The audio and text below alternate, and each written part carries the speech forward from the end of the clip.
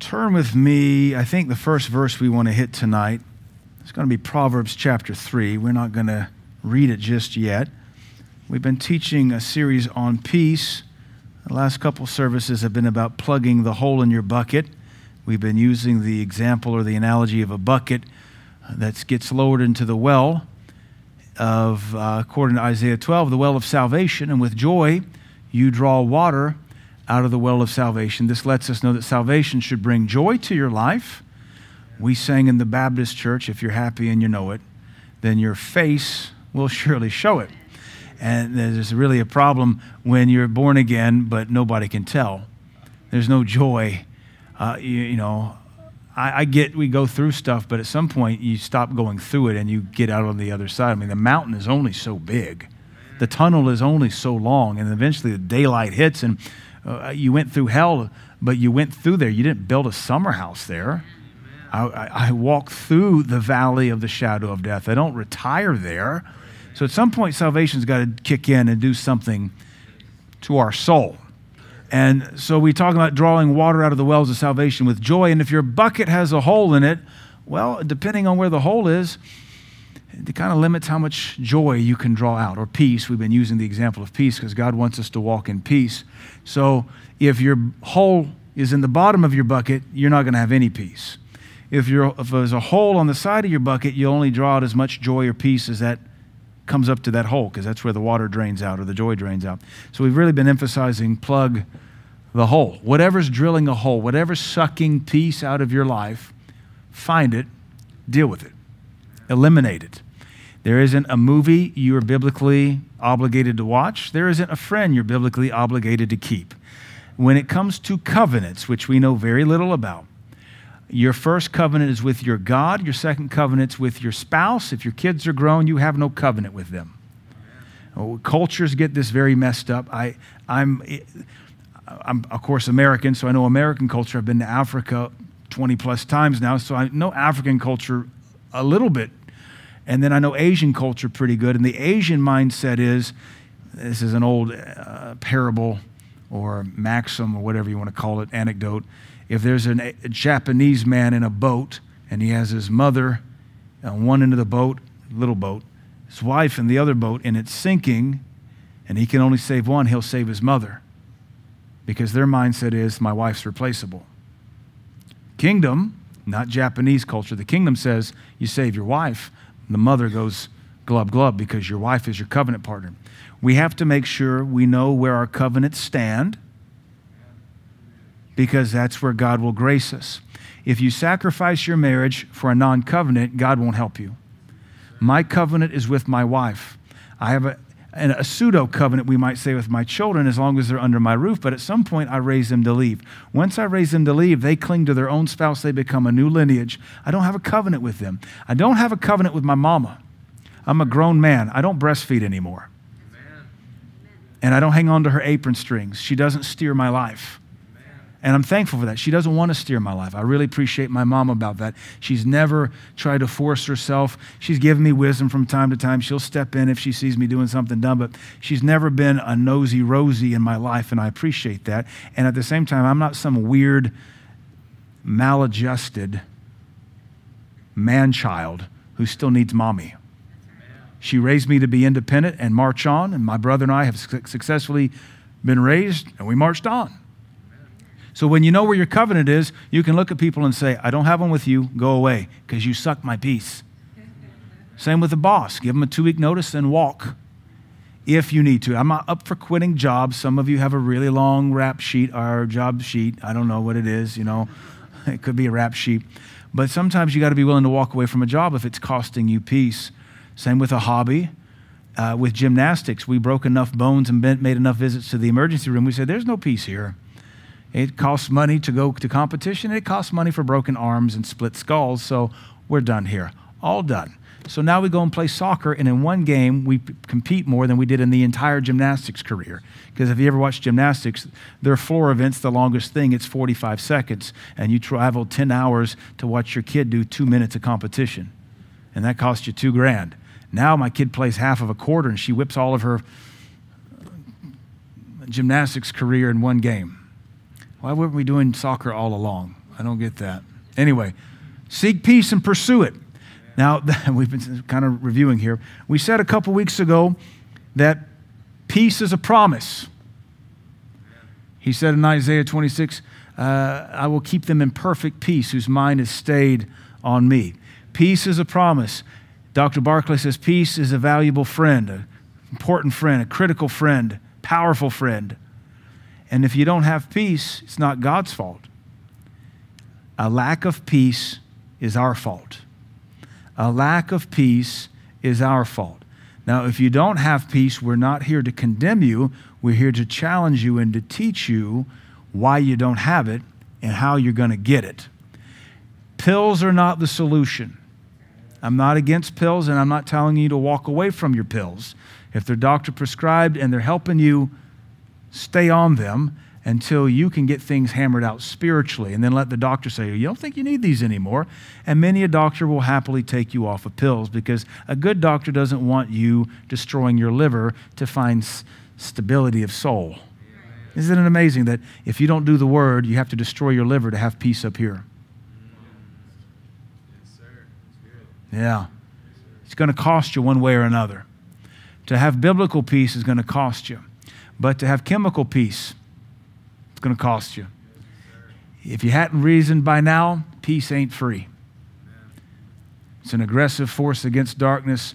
You can't just have it by keeping it. You have to make it, and it's always going to cost you something. So we said peace is a promise. Peace is a fruit of the Spirit. So when you walk with Jesus and you do this thing right, peace will automatically begin to emanate from your life, but it only emanates in those places you have sown, cultivated, and then harvested. And once you harvest, you better have another field right behind it so that you can maintain a perpetual harvest of peace. Peace is also a commandment. The Bible says to seek peace. One of the verses we looked at that we had never really seen before, paid attention to before, I'll read it to you, 2 Corinthians 13:11. Finally, brethren, live in peace. It's a commandment. 2 Corinthians 13:11, there's a commandment. Finally, brethren, it's a couple things, and it says, live in peace. We are commanded as Christians to live in peace. So now if we come to this premise that peace is a commandment and we're not living there, we are disobedient. Again, no condemnation. We're not here to call you to the altar and expose you. We just need to realize what the Bible says. If you realize, whoa, it's a commandment? Well, yeah, well, then I better get on the ball with that. So if we're not living in peace and it's a promise, we're not living in peace and it's a fruit, we're not living in peace and it's a commandment, we've got to, as we said a few weeks ago, pinpoint where the hole is, pinpoint where the peace suck is. Where is it leaking out? What's leaching it out of us? I think I used the example backpacking in cold weather. You got a sleeping bag that's got fill in it, loft. And if you happen to kind of fall off your sleeping pad, your hip will tell you very quickly, oh, you're sucking the cold out of the ground, or really the ground is sucking the heat out of your bum. And you slowly move back onto that thing. I think I told you when we were out in Seattle, we did that stupid ice bath thing. We got the water down to 41 degrees. And 41 degrees is cold. But when your back can touch that metal trough that we're in, and it's like 60 degrees, that feels pretty good. You never think 60 degrees would feel better on your back than anything you were touching. But when the water's 41, 60 feels downright balmy. So like, yeah, let me just touch everything on this container. You got to be able to pinpoint what's sucking peace out of your life. Yes, sir. Now let me say something, and please hear it in context. If you're in an abusive relationship, separation may be very necessary. I'm not saying divorce. I'm saying separation so that you can have peace, because you can't make sound decisions in an abusive relationship. That goes for verbal abuse. I'm a father of girls and a son, but girls, I would never want my daughters to be around anybody that puts them down, yells at them, berates them, insults them, mocks them, criticizes them. I honestly, as a daddy, any one of you daddies would appreciate this, I might go shut the guy up myself. He might need to go see Dr. James for some new teeth. Like, you want to open that mouth, I'll make sure we wire it shut. Someone will break it. I've never counseled any woman to stay in an abusive relationship. I've never counseled divorce necessarily that I can think of. I've maybe once or twice said, you have biblical grounds for divorce, and you may need to do it, but we don't ever encourage that unless it's absolutely last option necessary. But there's nothing that says you have to go home to abuse. Seek peace and pursue it. Go get a hotel. Go to an aunt's house. Go to a friend's house. Find peace, because you can't make reasonable decisions under emotional abuse and trauma, much less physical abuse and trauma. God would never have you go there. Now, maybe that person needs to go to jail, and maybe you guys can work things out. It's going to be a long row to hoe. But your job is to live in peace. And the Bible also says, if at all possible, live peaceably with all men. It's not always possible. Some people are just so demon-possessed, they'll pick fights in prison. You know you have to be demon-possessed if you go around picking fights in prison. Most folks aren't demon-possessed, they're just mean as an idiot. And if you put them in prison, they're not going to pick a fight because they know they're going to get beat up. But they could be that restrained outside, but they just don't want to be. So peace is a calling. 1 Corinthians 7:15 says we've been called unto peace. And 1 Peter 3:11 says that peace is a pursuit. We are to seek peace and pursue it. There's all these promises about peace, and which means we ought to exude it. And yet we don't always. So the thing we've been teaching over and over again for the last few weeks from a lot of different angles is, why don't we have peace? We've got to figure it out. It could be you're single with nobody in your life and you still don't have peace. You've got to get to the heart of that lack of peace. Why do you live alone? You don't have an abusive spouse. You don't have weird kids or weird parents. You live alone and there's no peace. You could be on a desert island and have everything provided for you and still be tormented. You've got to get to the root cause of your lack of peace. Now, what I want to give you tonight are a couple biblical things to do to obtain peace. They're not going to be easy. I said Proverbs 3. Let's hold our place there and go to Ezekiel 13 first. That was my little introduction review from the last couple weeks.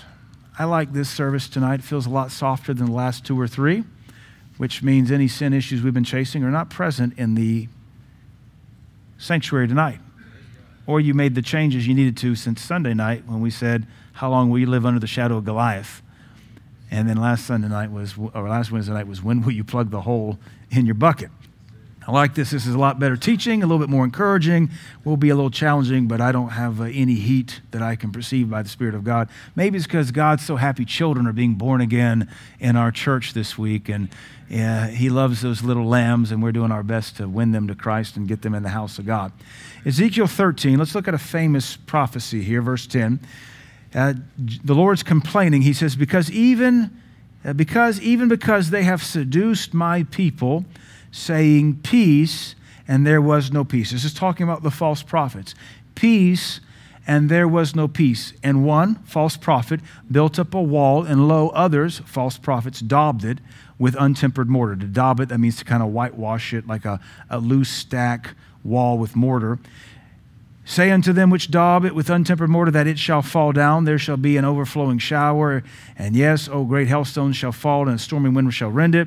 Lo, when the wall is fallen, shall it not be said unto you, where is the daubing wherewith you have daubed it? He's talking about false prophecies producing a false security and stability in people. But the false prophecy was peace, peace, when there is no peace. Now, let me read verse 16 says the same thing. To wit, the prophets of Israel, which prophesy concerning Jerusalem, which see visions of peace for her, and there is no peace, says the Lord God. This kind of, what it does is pull out from underneath us the what might be the lazy socialist mindset of living from prayer line to prayer line. I hurt, I suffer. If I can just get in a prayer line, they'll prophesy peace over me. Peace, peace, but the Lord says there is no peace. Now, I know the context is national. I know the context is we're not going to be judged. And God says, oh, you already are judged, and their prophets are lying to you, and you're not going to change your behavior. But the premise is still the same. A false prophet or false word of encouragement can say, hey, peace, peace, without you having to change, there will never be peace. If we lack peace, something about us must change. If we lack peace, something about us must change. Now, there are those exemptions where, let's say, Pastor Caleb comes to church, he's heavily buffeted, but he knows it's a spirit. Not all lack of peace is a demon. Let's not be demon conscious to that degree. But Pastor Caleb's clean, his marriage is watertight, his church is blessed, his money's blessed, everything's, but he knows he's being buffeted, and he's speaking to that thing, and he's resisting it, and he comes to me as his pastor and says, I need you to lay hands on me and believe with me. I'm under attack right now. He's got a handhold on this thing, and I might be able to lay hands on him and say, come out, or peace be still, or be gone, and we break it. Well, he was already doing everything he knew to do. He basically, like Dr. Summerall said, he was keeping tabs on that demon, keeping tabs on him. There are those exemptions where you're doing everything you know to do, but you know you're under attack. But because you know you're under attack, you pretty much got that thing managed. I just need this thing broken off of me. Where is it at? There it is. It's really irritating me. I don't want to have to deal with this. I got too much other stuff to deal with. Those kind of scenarios aside, if you don't have peace, something about you must change.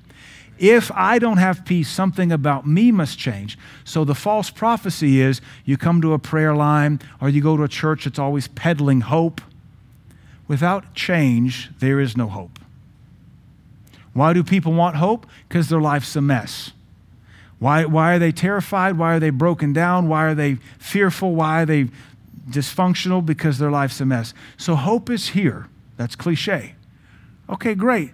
We're going to tell you about Jesus and his love. But if we don't tell you why you're dysfunctional, broke down, and your life's a mess, we offer you zero hope. So this is why we call it methahope or hopadome or hope addiction. Hope is here. What, methahope is here? Hopium. So what we do is we cause these saints to have to come to church to church to church to go from one high to the next, because unless we teach them to change their lifestyle, they're never going to have victory. They're going to have a false sermon, false prophecy addiction. I just feel so burdened and beat up and dirty, and I just need to feel good. And the preacher blows smoke up their tailpipe, and they feel good until they go home and sleep with their boyfriend again. Well, hope is here. No, you're a liar. You're not helping people. You're lying to them. Same with peace. That's what the prophecy is being condemned. Peace, peace, when the Lord says there's no peace. So what I want us to understand is that we can and will lay hands on you for peace, but if you are living under a habitual lack of peace, a consistent lack of peace, something in your life or my life must change. You have to pull away from something. You need to start doing something. You need to be away from a person, a hobby, a movie. You have to figure out where that suck is. Stop it. Otherwise, we can keep pouring peace into you, and it will keep draining out. So that's why I wanted us to look. This prophecy of peace, peace, verse 7 calls it seduction. And a lot of Christians will find the church that blows peace up their tailpipe, not realizing there's no substance to that false peace message. Peace is an aggressive force against darkness. You and I must be aggressive to maintain peace. Everything bound to planet Earth is under the laws of thermodynamics, and they all take energy to maintain. It takes energy and effort to maintain peace.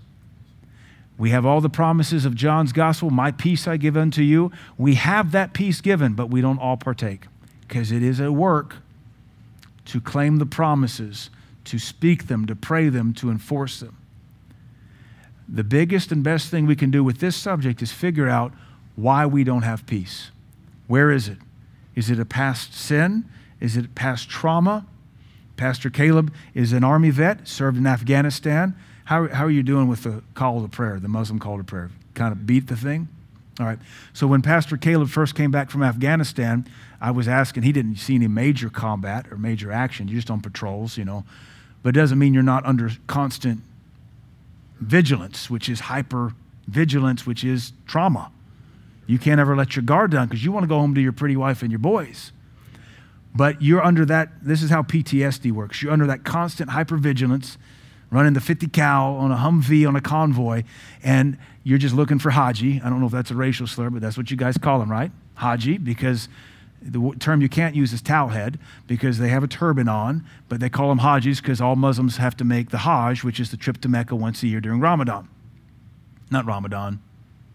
Is it Ramadan? No, it's Doesn't matter. So they call them Hajis. Anytime you go to war, you come up with a racial slur for your enemy. It's called morale boosting. So you're on patrol knowing at any moment Haji can come out and shoot an RPG at you, and you just want to go home. You just want to go home. So you couple that together with constantly patrolling to Tikrit, where were you? Kandahar. And you have the Muslim call to prayer 5 times a day. So you associate the Muslim call to prayer. Well, I'm not trying to make fun of it. It's what it sounds like. You associate that every day, 5 times a day for 9 months with, I just want to go home. That's post-traumatic stress. All right? 9 months, 5 times a day, I just want to go home. To the Muslim, that's a call to worship. To Pastor Caleb and many of our GIs, that's, I just want to go home. So he comes home, thank God. They watch a movie, and lots of movies have come out in the last 20 years about Afghanistan, Iraq, and Pastor Caleb would testify, I could sit on the couch, and just as part of the movie, the call to prayer come up, and you tense up. Probably want a little sidearm, start looking around for a towel.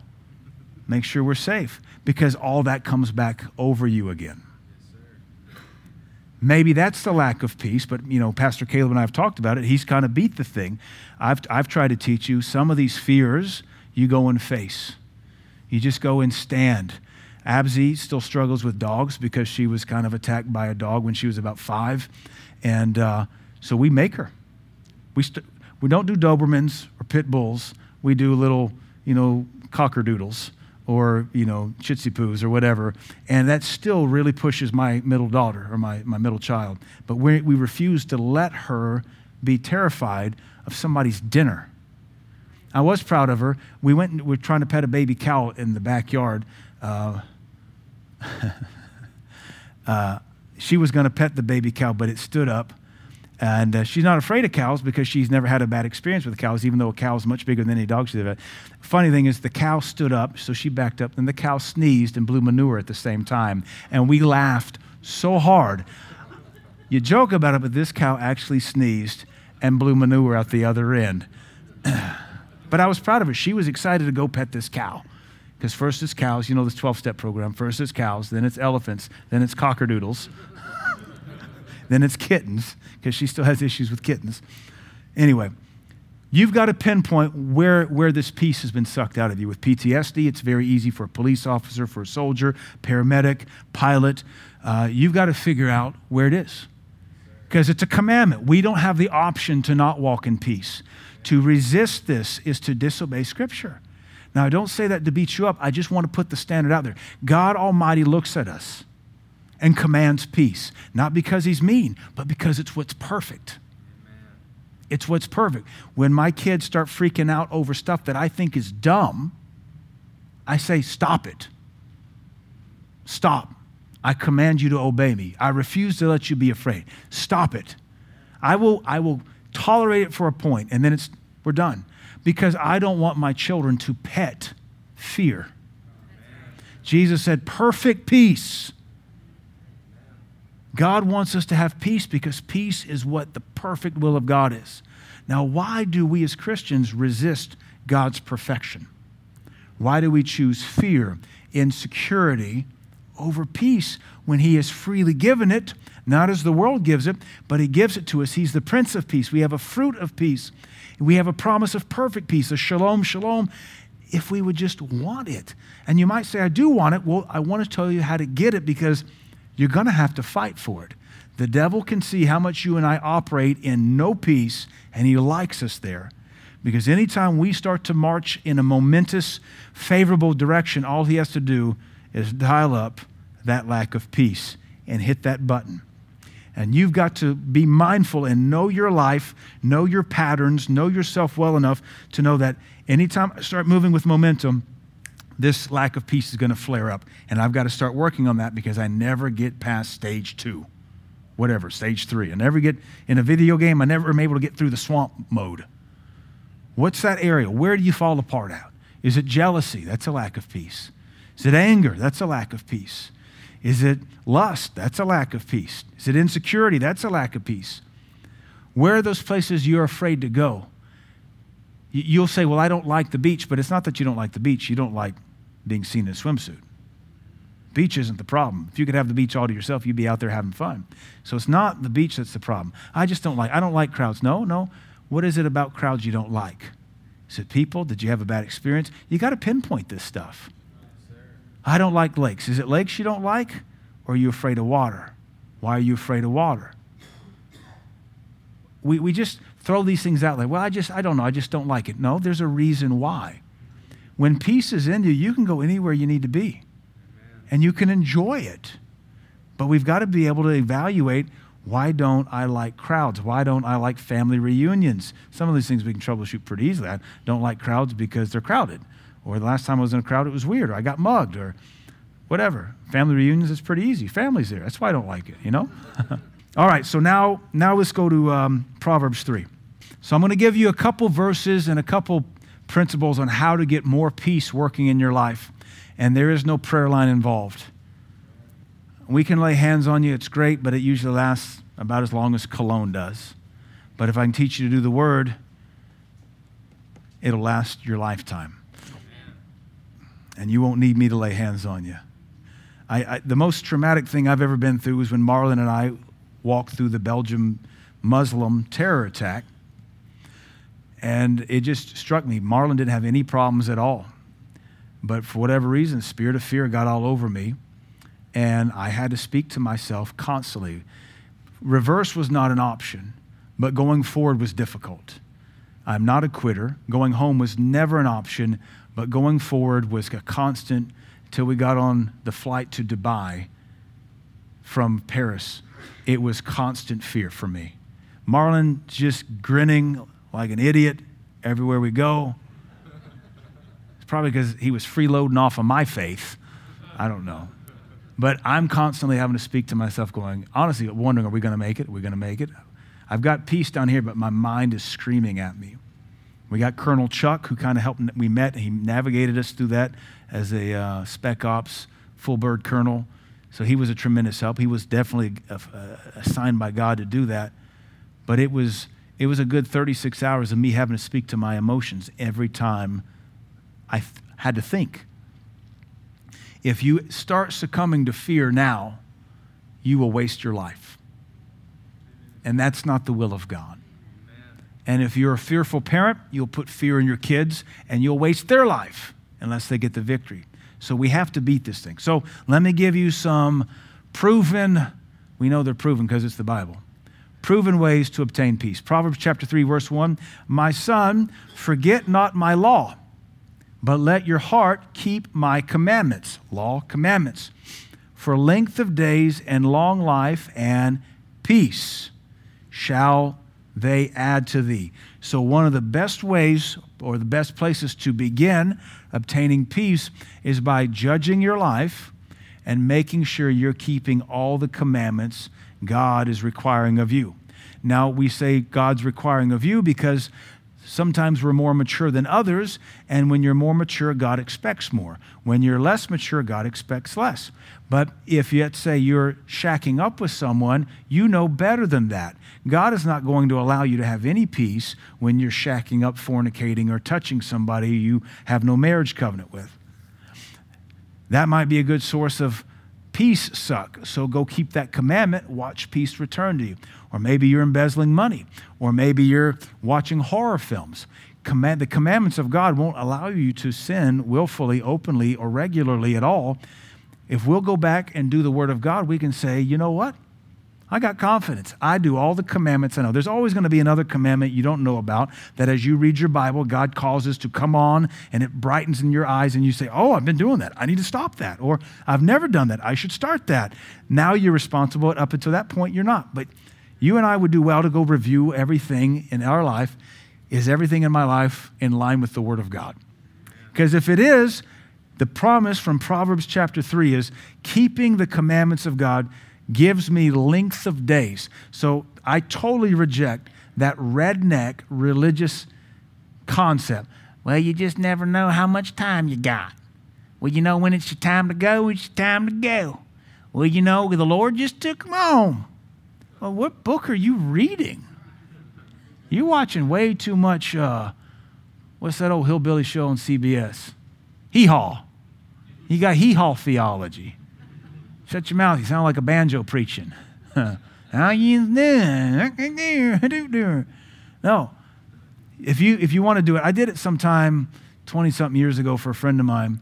They were talking about that kind of stupidity. It was in Knoxville, so I know it isn't just Upper Cumberland. They don't have like the corner market on it, though they have a lion's share of it. They were talking about something stupid. Well, it was their time to go. I said, well, Proverbs says probably 15 or 20 times you can add length to your life. They said, really? I said, yeah. So stayed up that night, went through all of Proverbs. I think I found like 25 times where Proverbs says you can add to your life. If you can add to your life, then you can have a longer life. But it also tells you can shorten your life, and it's totally your choice. So doing the word gives length of days and long life. How come them to die early? They didn't keep the commandments. Is God's word true? Why them to die early? I don't know. What commandments were they breaking in private? Well, they were just a child. They were under mom and dad's authority. I don't want to meddle into judging that, but God's word is true. And I'm going to side with word over you. And that always offends people, but I do want to stick with the scripture. We have a promise in verse 1 and verse 2. If I do the law, keep the commandments, length of days, long life, and peace. The worst thing would be to live a long time and be miserable, begging for death. But this says long life and peace. When you have peace, you want to keep on living. When your life's miserable, you just say, just kill me. Kill me. There was a funny TV show years ago. They say, it was kind of like a little sketch thing. They said, after the segment, we're going to interview a man that's been hiccuping for 45 years. And they cut to him, hiccup, kill me. Hiccup, kill me. Hiccup, kill me. Figure if you've been hiccuping for 45 years, you probably are miserable. You just want to die. And you hear that with people who are in so much chronic pain, they just want to die. They beg for suicide because they hurt so bad. Don't judge those people. You've never hurt like that. I had a ministry friend. She was having such bad bone pain. She said, I looked at buying one of those marijuana licenses so I could smoke dope and get the pain out of my body. I said, I won't even judge you. She said, don't. It hurts so bad, I almost wanted to die. She ended up having to have a major joint replaced. Let's look at another verse. How about chapter 3, verse 15? Actually, verse 13. Happy is the man that finds wisdom. So our first point was keep the word. Second point, wisdom. Verse 13. Happy is the man that finds wisdom and the man that gets understanding. Why? What's this deal with wisdom and understanding? Well, you drop down to verse 17. Her ways are ways of pleasantness, and all her paths are peace. So the ways of wisdom is always personified as a woman. And understanding, the way of wisdom is pleasantness and peace. The ways of wisdom are pleasantness and peace. So this is another way we can begin to find peace. If we lack perpetual peace in our life, we have violated wisdom somewhere. You know, I like the expression, you play stupid games, you win stupid prizes.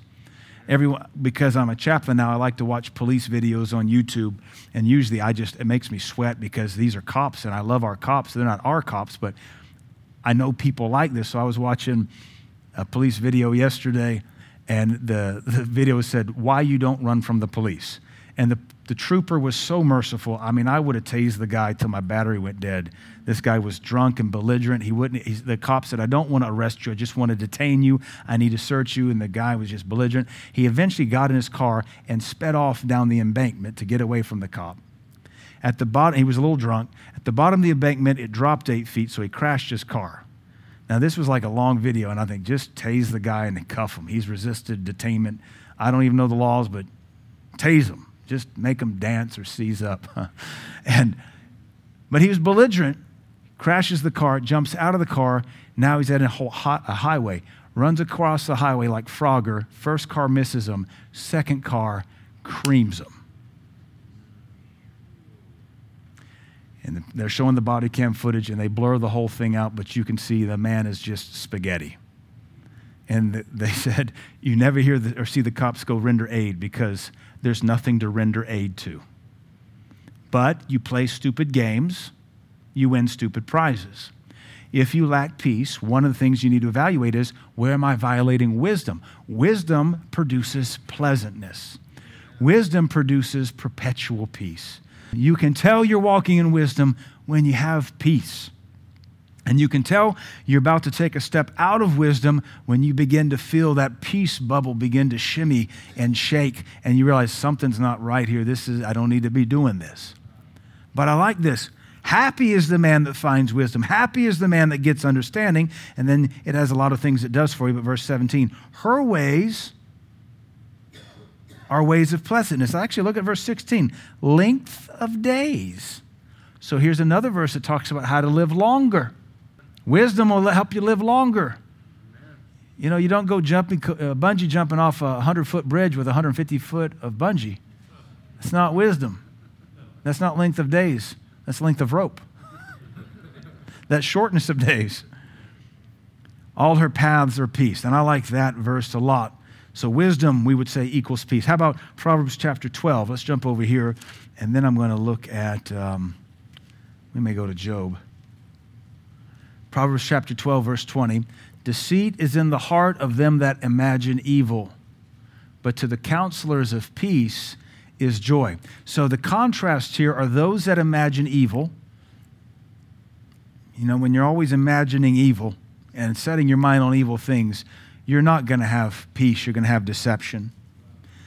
There was a really popular book a few years ago called The Shack. We taught you not to read it. A lot of you guys didn't, but a lot of Christians did. You didn't even have to try to look for a modern allegory. You know, the book was marketed to the church. They made a movie about it with some Hollywood celebrities. It was written by some guy, I think, out of the Pacific Northwest, and he wanted to write a modern allegory about God. So I don't know why he made God the Father an obese black woman. He made Jesus, I think, a carpenter, and then he made the Holy Spirit an androgynous man. That seems blasphemous, especially when you think about the famous saying out of the 60s philosophical Marxist movement that came out of the hippies. It says, I have met God and she is black. So the fact that this preacher out of the Northwest renders God the Father in this book as an obese black woman kind of plays right into that secular Marxist vein. Anyway, I didn't have to read that to know I didn't need to read it. The whole premise was that a father lost his daughter to a rape and murder. So that's the whole premise of the book. Why would you read that? Why would you want to expose your mind to that when it violates Philippians chapter 4? Why did a book, a Christian book that violates the principle of Philippians chapter 4, whatsoever things are lovely, pure, just, pure, of good report, think on these and the God of peace shall be with you. Why would a book that violates New Testament doctrine be a Christian bestseller? Except that Christians are stupid. Right, so this verse says, you know, you think on evil, you're going to have deception in your heart. I wouldn't want to read that book because I wouldn't want to put my mind in the same frame of mind as a daddy who just lost his little girl to rape and murder. I can't go there. I make a fist without even thinking about it. My heart starts moving quickly and adrenaline starts surging, and I'm looking for something to kill. But somebody made themselves very rich off of a stupid book like that. Anyway, but to the counselors of peace, joy. That comes back to with joy we draw waters out of the well of salvation. Peace and joy go hand in hand. And when you're a counselor of peace and you're always looking to make peace, you're always looking to give peace, you're always looking for peace, it's going to produce joy all around you. Peace and joy go hand in hand. You see joyful people, they've got peace at home. When you have one, you have the other. You can't fake either for too long. It will eventually wear you down. So I like that verse because it tells us that peace is a promoter of joy. Now, let's look at Job 5. Job 5 tells us another way. I'm going to read this out of King James because I think it reads the best. And then we'll have one last verse. And then it's already 8 o'clock. That went by quick. Job 5, verse 17. Happy is the man whom God correcteth. Therefore despise not thou the chastening of the Almighty. Now, 18, 19, 20, 21, 22, all the way down to 24 tells us the fruit of God's correction. Verse 17, happy is the man whom God corrects. Verse 24, thou shalt know that thy tabernacle shall be in peace. When you and I let God correct us, It will bring peace to our tabernacle. Now, the modern translations will say, you'll come to your tent, you'll find it safe and secure, and nothing's been stolen. Yes, that is shalom. The word is shalom. Shalom means total wholeness, protection, defense, but we'll apply it as just having peace at home. When you allow God to correct you, one of the things his correction is going to bring is peace. The whole reason we're teaching this series is a corrective series so we can have peace.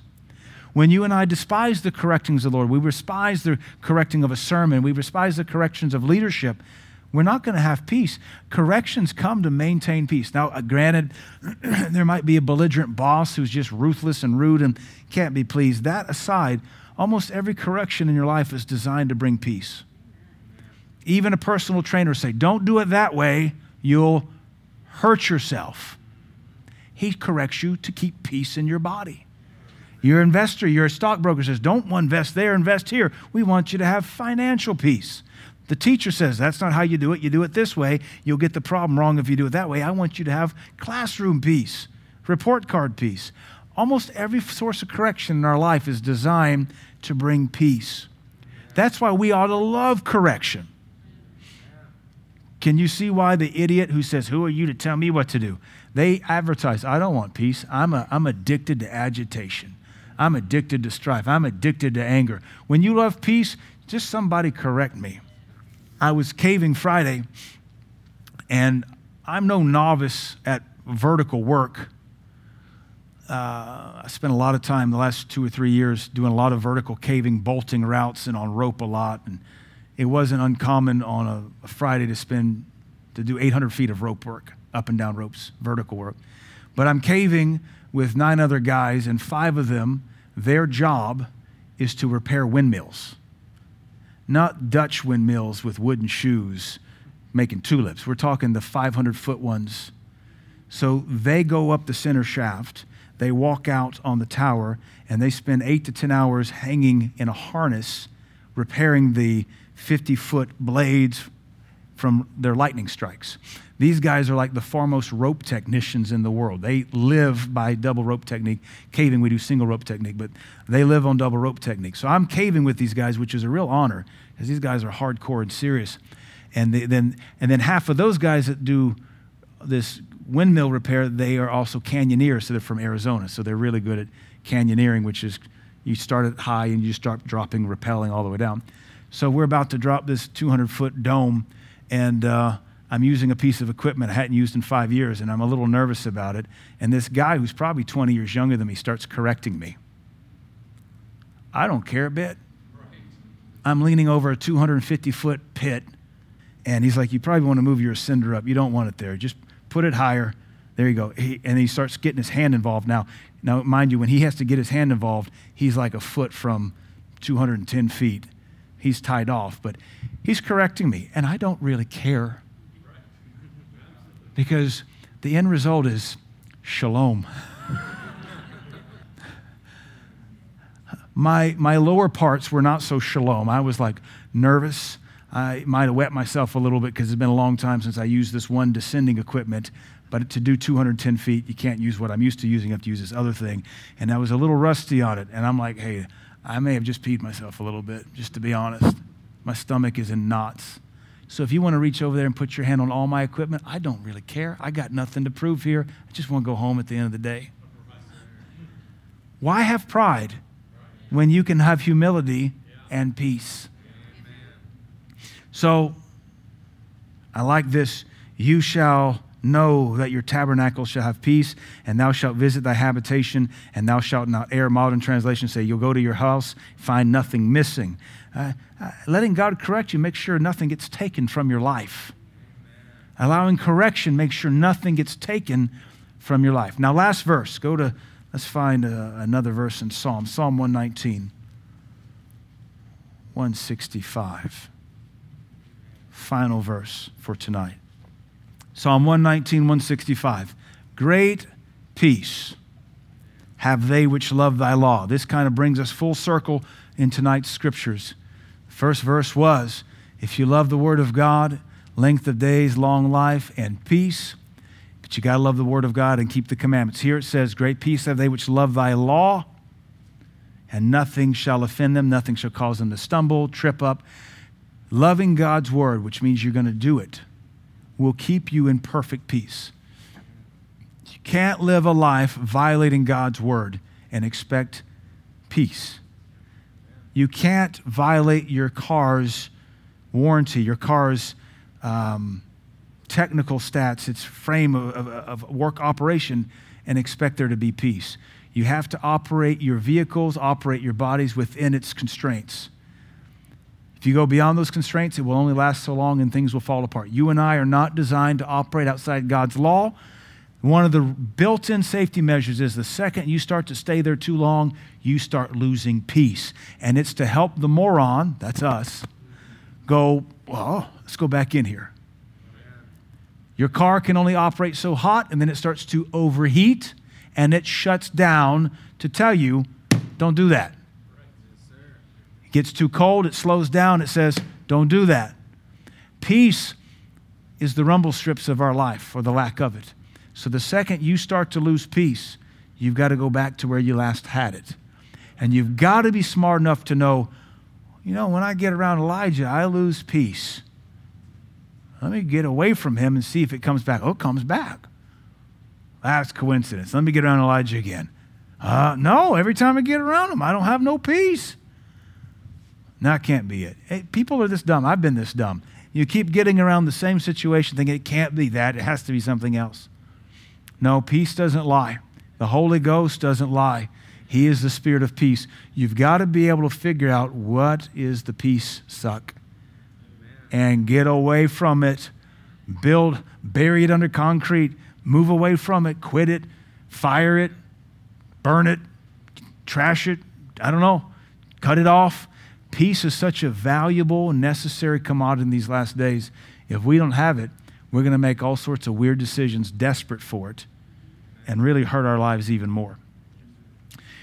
There's an old rap song I used to listen to. Actually, when I didn't backslide. I was about to make a really, really, really dumb decision in college. But the verse, the chorus, actually the Holy Spirit used this chorus. I think it was Dynamic Twins was the rap group. But the chorus was, before I go forward, I've got to get back to that place where I first saw your face. And I was miserable, and that song kept playing over and over in my soul. And I realized that I was moving forward into a place that was not the will of God. And if before I moved forward, I had better get back to where I had the peace of God, which meant scrapping some relationships and getting rid of some stuff. And if you'll obey God in that, you'll find peace again. And you realize there ain't nothing worth out there sacrificing peace for. No friendship, no job, no purchase, no house, no vacation, no girlfriend, no boyfriend. Your covenant is with your God, then your spouse, then your dependent children. If they're not your God, your spouse, or your dependent children, you have no obligation to them. None. So don't let them talk you into hell on earth. I love my mom and dad. I don't have a commitment to them. If they backslide, I'm not taking care of them.